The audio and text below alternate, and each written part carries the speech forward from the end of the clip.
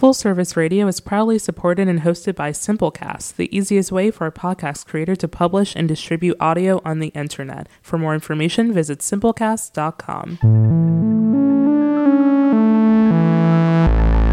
Full Service Radio.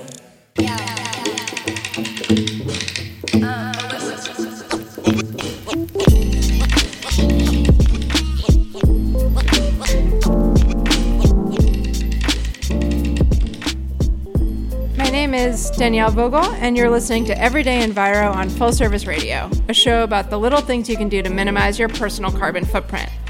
This show is all about empowering you to take control of the pace of environmental progress you're making just by being a little bit more mindful about the way you eat, drink, shop, and think.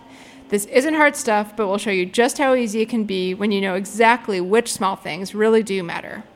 If fighting climate change is something that's important to you, or possibly just something you're curious to learn more about, please consider subscribing to Everyday Enviro wherever you get your podcasts. Today, I'm joined by the legendary Rob Duncan, co-founder of your favorite gelato company and mine, Dolcezza. Rob, welcome. Thanks so much for having me, Danielle. It's great to be here with you. It's always a pleasure to chat with you, man. So, Rob, this show exists to teach our listeners about the million little ways they can reduce their carbon footprint. I can't think of an easier way than eating well-sourced, locally made gelato. So let's get to the bottom of why choosing well matters. I know you've been involved with the National Good Food Awards for many years. In fact, you and I have judged the awards together a couple of times. What does the term good food mean to you? I guess to start, good food always, to me, first and foremost, is that it's that it tastes good, right? I mean, that's something with the whole local soapbox platform that, kind of the conversations and the business that we're at always tend to gravitate around. First, it's got to taste good. Got to lead with delicious. Because I swear I would not buy local food. Exactly right. If it tastes like shit. You're not going to give it a pass just because it's local. Right. That's the entry point. That's like the gateway, to get into it. So first, good food is that. It tastes good. So, I mean, so the next obvious thing is nutrient density or whatever. It's got to be good for you. That's something that's really important as well. I mean, because there's one thing about a good salad from the farmer's market, a good bag of Cheetos. There's a little bit difference as far as that goes, as far as good means and applies to there. So it's got to be good for you as well. Those are really the two pillars of it as far as that kind of, I think guide most of the decisions, and I actually have always said like this whole local, we're a business 15 years, we probably like 60%, 70% of the stuff across the year that we buy is local, and those are it's not the whole. It's not honestly for the ethics breastbeating of this is the mission and I'm on a mission. It's not honestly. It was never really from that. It was like Biolette and I would go to the farmer's market on our own before we opened and buy food for ourselves to bring home and to cook because it was the best way to cook. So the good tasting, delicious, and good for you is something that to me defines good food primarily. So speaking of those relationships that you built in the early days of the farmer's market, and you have scaled throughout the years in business, what standards do you guys apply when you're considering entering a relationship with a farmer or producer? So that's another, it's really interesting because when I said good food is delicious and good for you, I don't talk about the personalities that are behind the growing or the raising or the making of it. And to us, that's about as important as all of it. And actually, it's one leads to the other. So really, it's kind of, I think first maybe we kind of sniff out and search out the characters that are wily and aligned to us, and they have that twinkle in their eye. And if we can start off a conversation about whatever the cosmos and all these other interesting subjects, then we'll maybe do business with them. Got to find some spiritual alignment. Yeah, because that intangible craziness shows up in everything that they do. I mean, right? You view the world the same way. Right. And so it's something that you go and find the people that you align to, that you have an affinity with. And if that's there, then you can do business with them. And that applies and always did apply with Zachariah Lester, with Heinz and Gabrielle of Next Step, even like Bev Eggleston today, trading flowers with Bob Woolham, the coolest, oldest, hippest stoner ever to walk the planet and grows the best flowers. And then Perrydale, the dairy farmers up there who were turned on to us from Mark and Melanie of Keswick Creamery. So, you know, I said it's got to be good and delicious. It's got to be good for you. But really, the unseen dimensions that I never had thought about getting into this whole world of local business working with local farmers is the community of people. For sure. That you automatically meet and become a part of your ecosystem and environment and your friend base, and you get to know their families.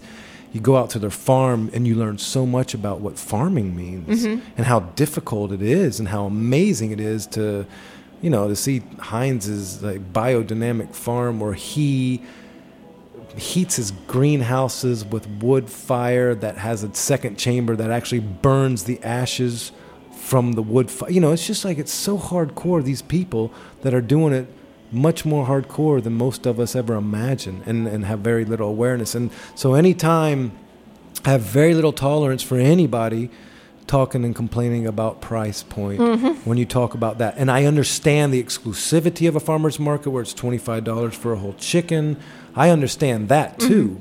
For it's not accessible to most people. But we right? also have matching dollars programs and right that that has lots of pressure to be like taken away, and like certainly. the SNAP program and all that stuff. But so yeah, it's there's a lot of parts of it to like working with the local farmers and the local food makers that is really amazing beyond just the fact that it tastes delicious. So I want to just back it up real quick for listeners who are not necessarily like as don't have as close a relationship as you and I do with these folks. So I'm going to give you guys some pro tips on where you can find these farmers that Rob is talking about. So he basically just ran down sort of like the hit list of the DuPont Farmers Market vendors. So he mentioned Woolham. So Bob Woolham runs Woolham Gardens. They make like beautiful indigenously raised flowers, and they sell at DuPont. And there's a cool event happening October the 19th on Bob's farm that we're going to be going and doing the coffee gelato. Say Lou's going to be there for the pastries, and cool. It's kind of like this literary book reading, TED Talk of workshops, an event happening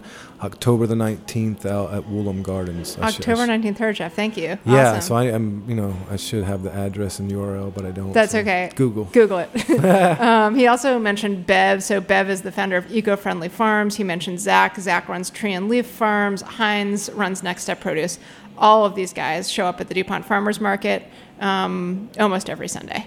So if you want to sort of get to know the products that Rob is talking about and meet the farmers that he has developed these relationships with, you can go down there and meet these guys for yourself. They are operators of the highest integrity. Trailblazers in the whole local farming movement, definitely in the Mid-Atlantic, doing stuff beyond what the requirements. And another one to be mentioned there that's like super close and goes back more than a decade is Casey and Stacy, who are at the farm at Sunnyside, also in DuPont Market, and just their food and their personalities, their farms operations are amazing. Awesome. Yeah. Thank you for those recommendations. Definitely. So obviously, I talked to the beer guys and we talk about their biggest ingredient, how they source that, the wine guys and how they treat their grapes. For you, it's all about the dairy.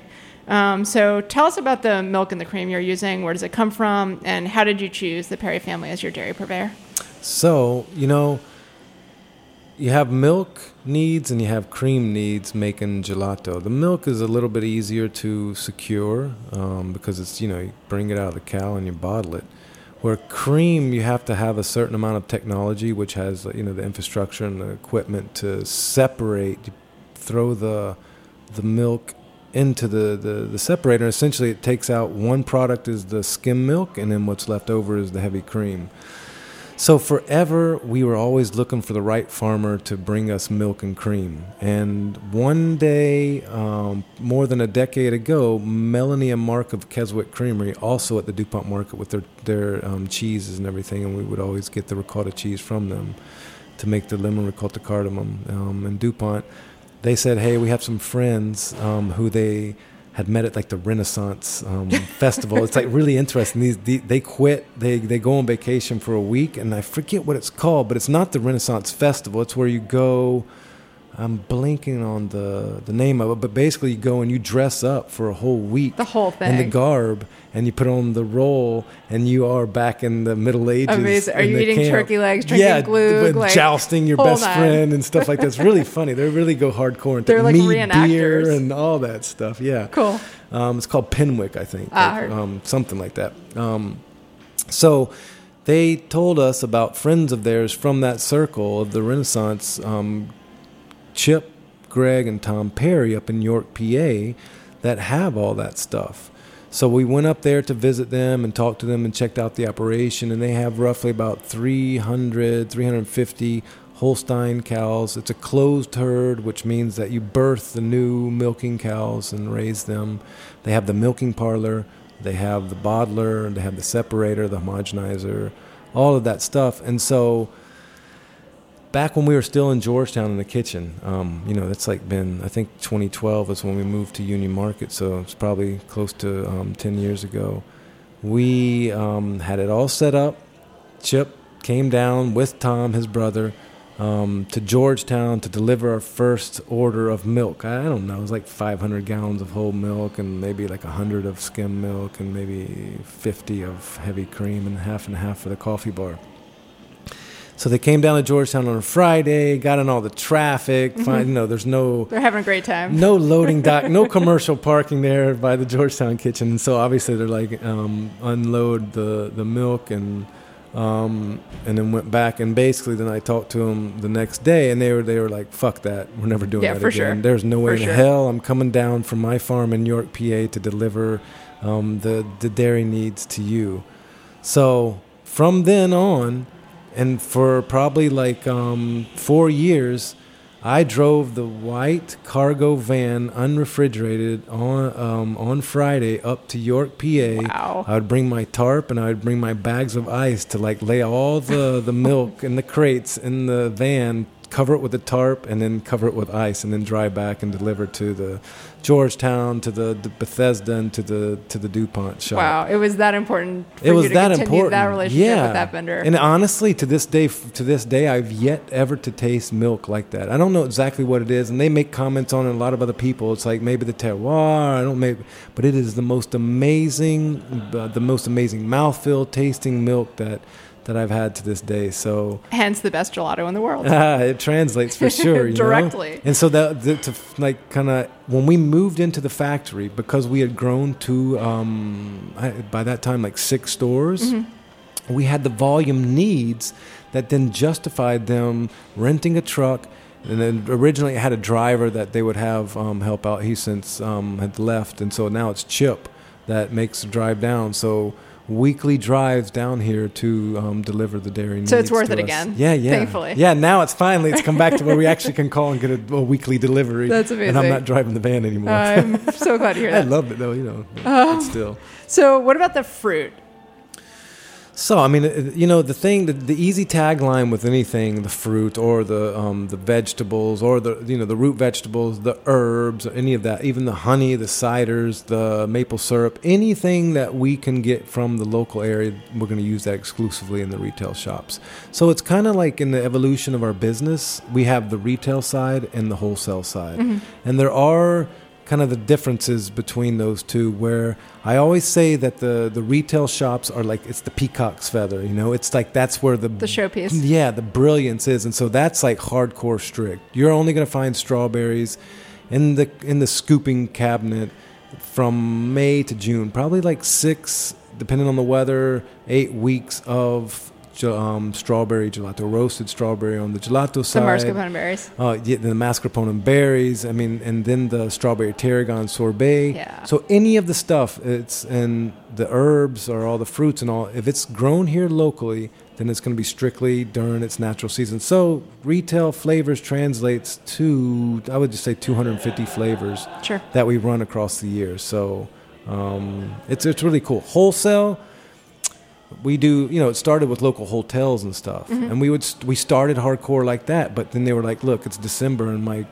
hotel guest wants a strawberry to his room. And so, then we went and we found organic strawberries, and we would roast them. And we would always say, look, this is not the local strawberries grown by the same grower of strawberries I've worked with for 13 years. Agriberry. And it was Chuck Geyer, who was the grower of Westmoreland Berry Farms back in the day before he left there and went to Agriberry. So there, you know, and I used to be not upset, but it was a hard thing for me to make that compromise. Certainly. Say, look, I'm not going to use Chuck strawberries in the wholesale because he doesn't have the fresh grown strawberries all year round.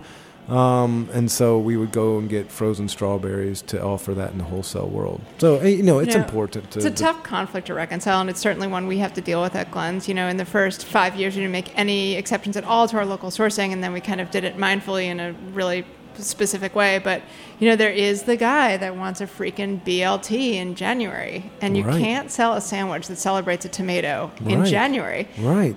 You can try, but you won't be in business for too long. That's the thing. Putting out a crappy sandwich, right? So, like, you're left with this conflict. Do I say no to what the person wants, or do I make myself an inconvenient place to shop by not offering what they're looking for all the time? Right. And so there's a confluence of decisions that you have to make. Certainly. I mean, there is to be a small business owner, there's always the interest of survival. I mean, you have to like survive, and you have to have the sales to be able to exist, and then to make the difference as far as the from who you purchase your stuff from. For sure. You know. So what we did about the tomato problem specifically was we created a sandwich that had a roasted tomato for the winter. So it's called the Margola. So it's a roasted. It's basically a caprese sandwich, but with roasted tomatoes. So in the winter, when tomatoes are not sweet, we're roasting them to bring out the sweetness, and we can still use the tomatoes that we're getting from Charlottesville.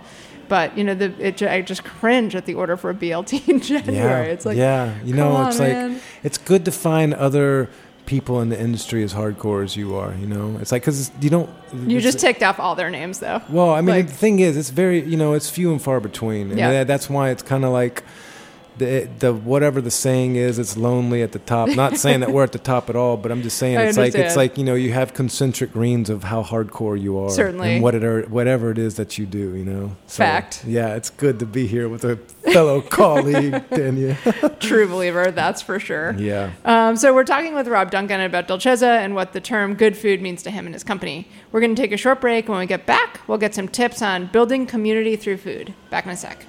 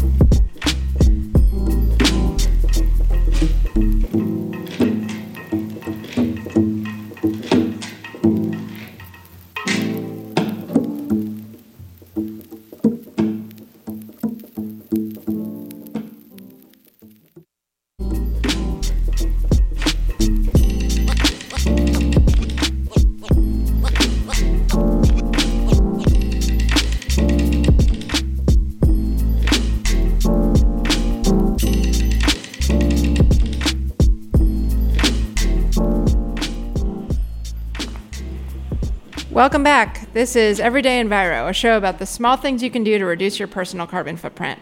I'm Danielle Vogel, founder of Glens Garden Market, and I'm joined today by the amazing and thoughtful Rob Duncan, co-founder of Dolcezza. I have to come back for my confidence here, like Danielle. Sit in, just can say stuff about me. I love it. I'm a huge fan. I will tell you outright. I always have 2 pints of Dolcezza in my freezer: the salted caramel and the Valrhona dark chocolate. Oh, you're awesome. My favorites. We've been talking about his company's sourcing standards in the context of a conversation about the term good food.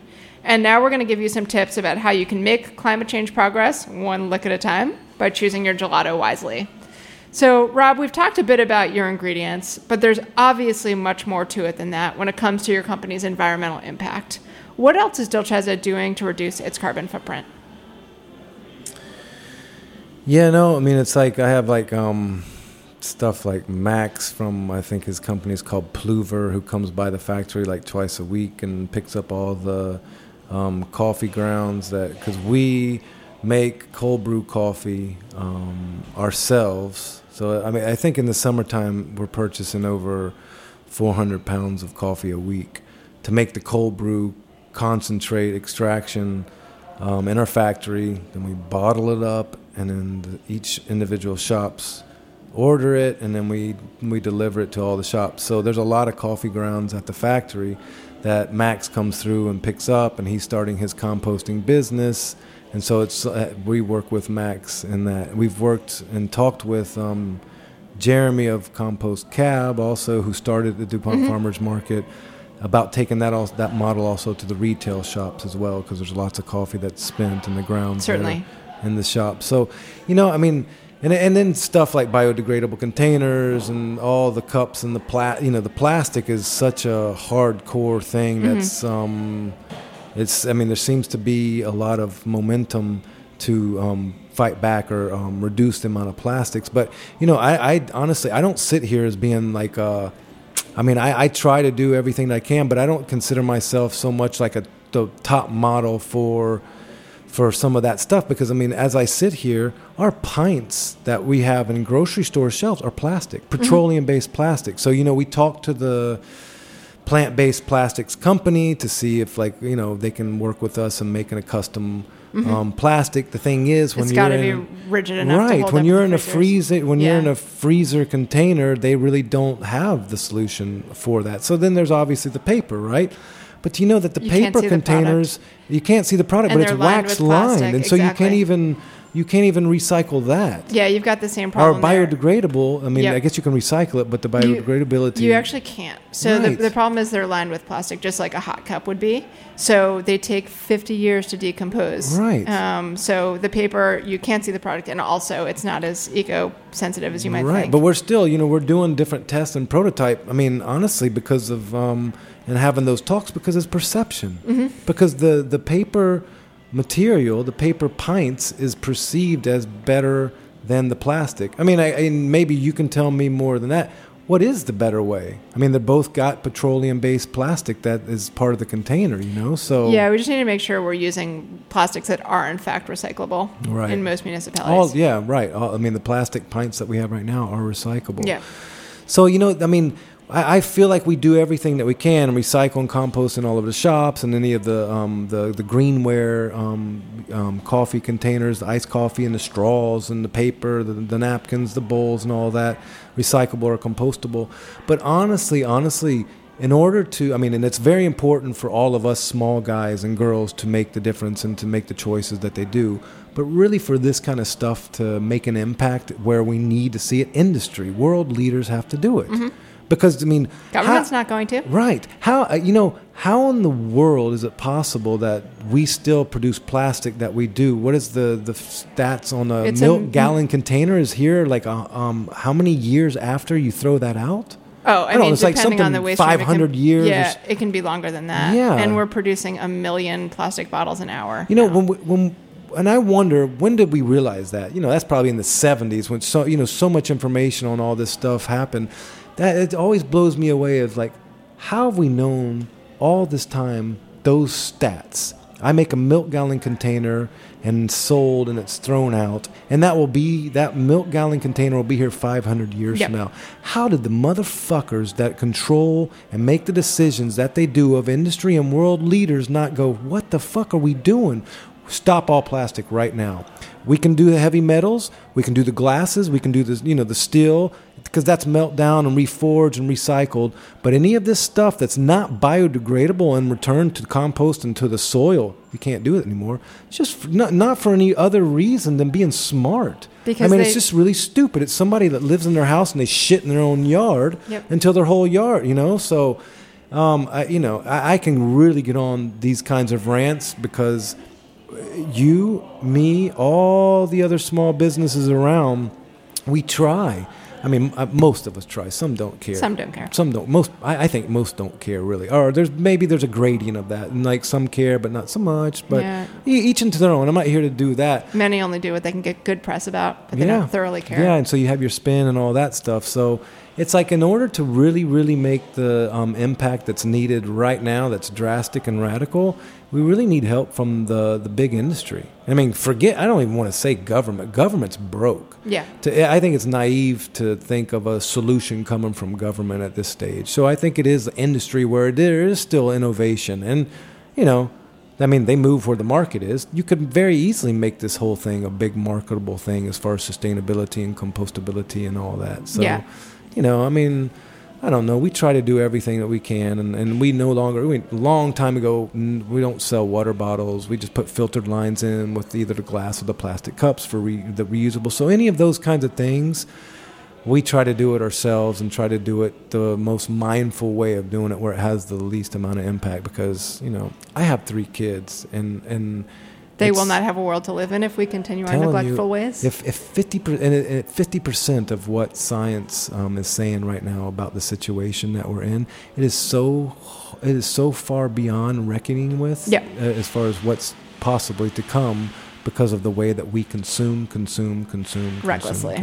And we've got a Congress that won't look beyond its own political horizons. Like I said, politics is broken right now as far as it's dead. Heard on that. That's actually why I got out of the game and got into food in the first place. To do it, to take direct action. Exactly right. So I don't want to minimize, though, the environmental impact of your sourcing standards and decisions. So that is, I would say, probably by far the biggest thing you do. The biggest thing is how we purchase, and it's like that's the stuff that's like, other than if we put a post like local ginger is now in season from Gabrielle and Heinz and all that, and they deliver to us on Wednesday. I think that is the most important. It's in the by sense far. that, meaning that if everybody kind of did that, and this used to be how everybody did, right? Before industry developed in wholesale and distribution from all around the world and all this, and you had, you no longer had seasons and all that. This is how we always used to do it. We used to pull from our local area what was ever grown in that moment in time. And so it's nothing new. It's actually going back to the way that it always was.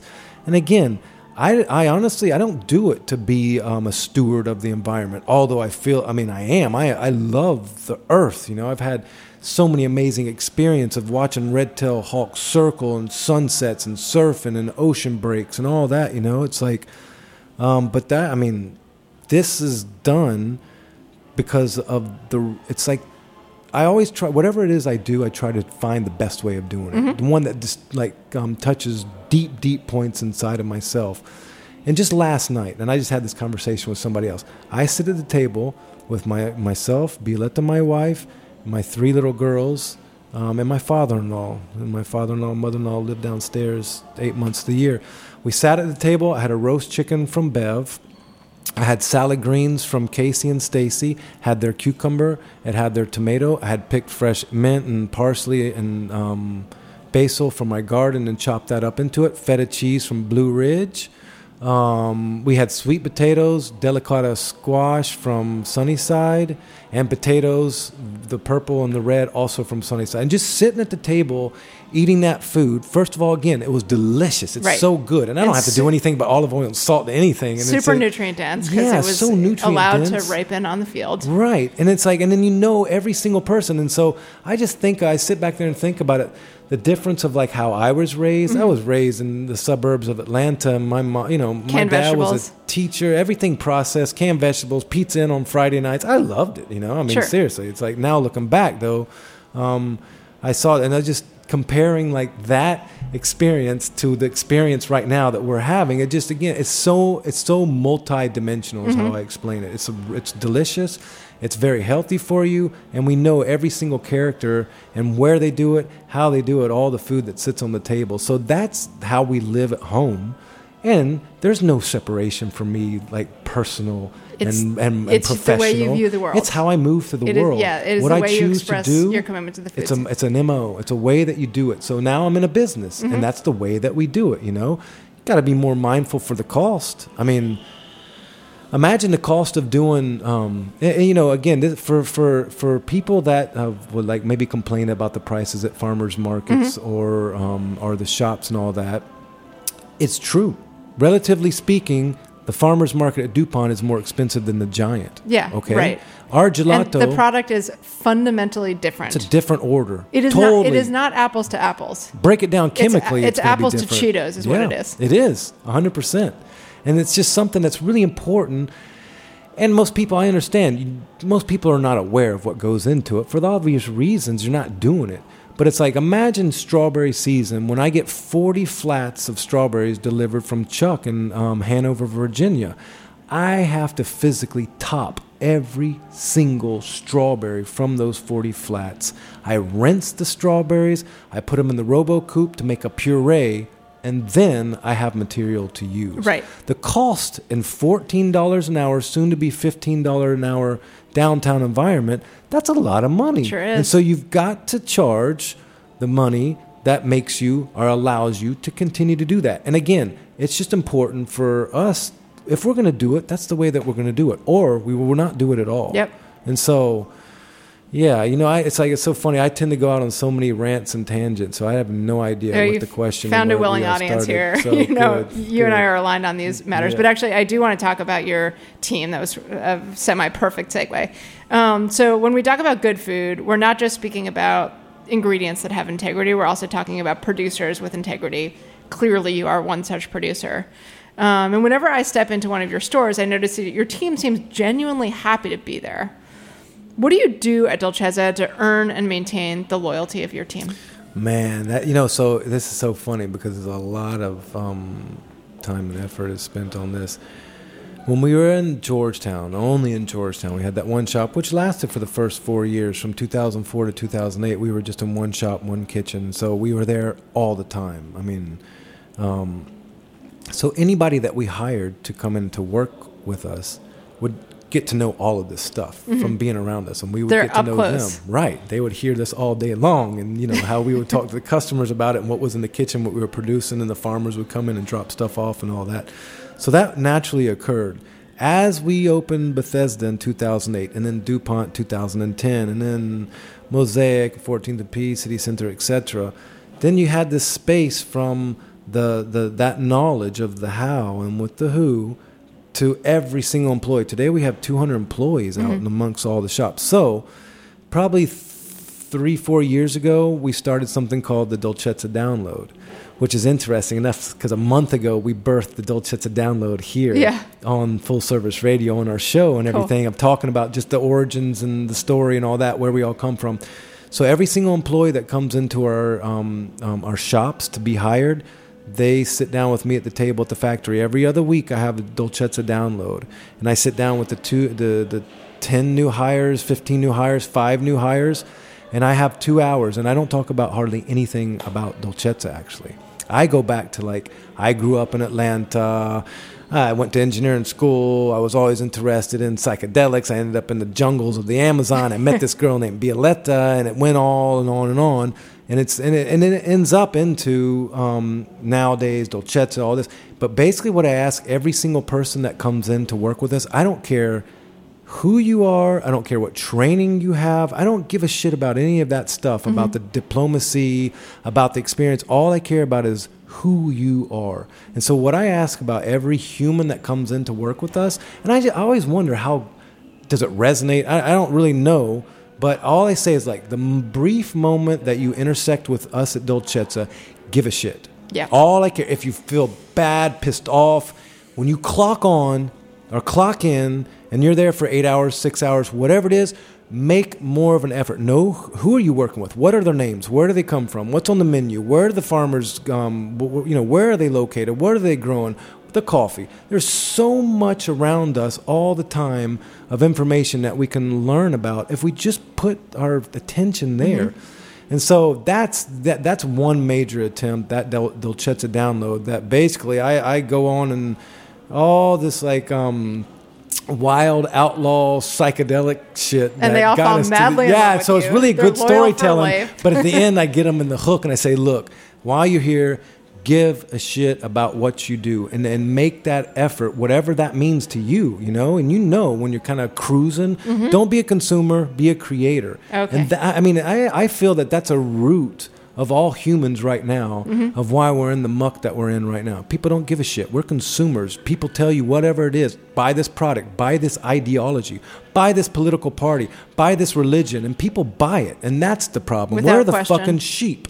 And we are the ones that allow all this stuff to happen. So if we would just take charge of who we are at a deeper level and not be the mindless consumer, there's a lot of forces that want us to be that mindless consumer. It's not easy. It's very difficult. So that's really, honestly, I bring everybody in. And again, I say at the end, it's like, look, if you want to run like hell from here because this is not your place, I'm fine with that too. Right. This Sooner is not rather than later. Right. Please. Yeah, exactly. But if we're not fit, we're not fit. And we're not going to do anything to change that.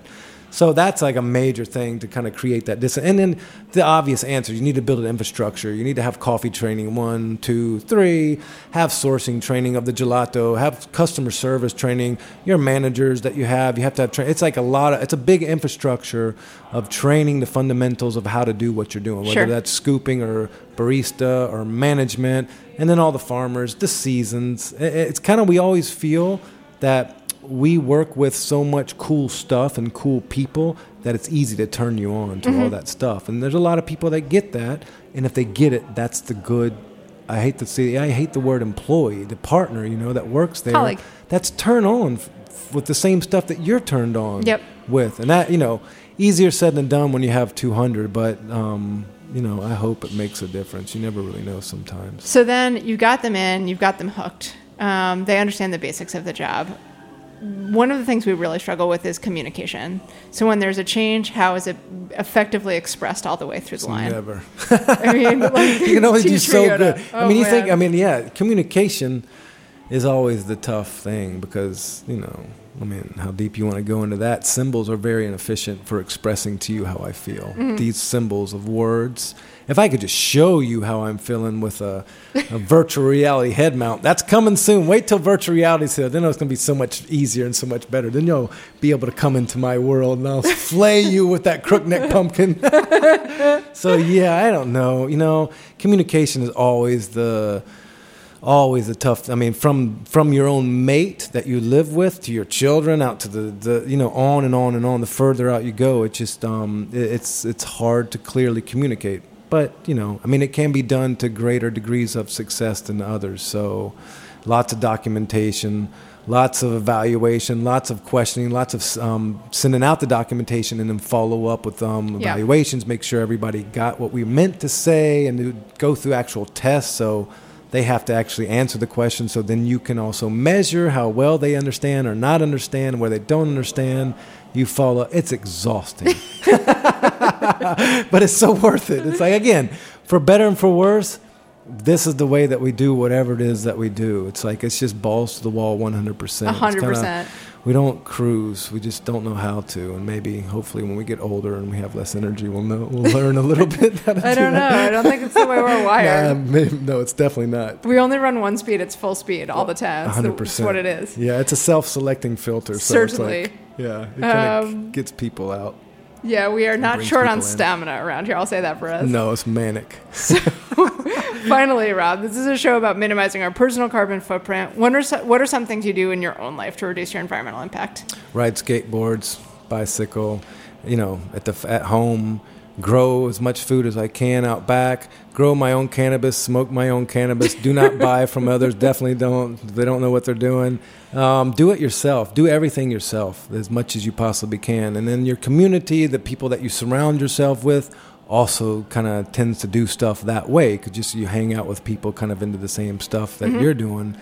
The answer to everything to me, and it has maybe not really much to do with the dolcezza, the carbon footprint, is like, go deep into your fucking psyche. Go deep into your soul. Sit down on your ass and meditate. Do yoga. Smoke a bomber. Watch the sun go down. Stay in silence for a good hour. Travel to far out, strange lands where they're not speaking your language and they're not eating your food. Read the oldest books. Have beautiful sex. Go run in the rain. Swim in the ocean. Those kinds of things that kind of like give you feedback a little bit about who you really are. At an existential level, not the surface level. And then you'll learn more about you, and you'll become more empowered, and you'll be less of a consumer, a mindless consumer. You'll be more mindful. That's everything. Because you take that signal everywhere you go, in every conversation, in every interaction that you have. And that's all that matters. It's so simple. But again, there are so many forces that don't want us to be that way. Why? Because that's not a good consumer. One who pushes back on everything that comes at you and questions it is a very bad consumer. Someone that doesn't question anything is a very good consumer. I think it just comes down to that. So take fucking control of yourself and your signal and take it wherever you go in every single interaction. That's the most important thing, beyond anything else. And you know what, guys? Fuck the usual closing remarks I give you. I can't improve upon that. It was perfection. We'll catch you next week on Everyday Enviro. Thank you, Rob. It's an absolute pleasure. Same here. Thank you.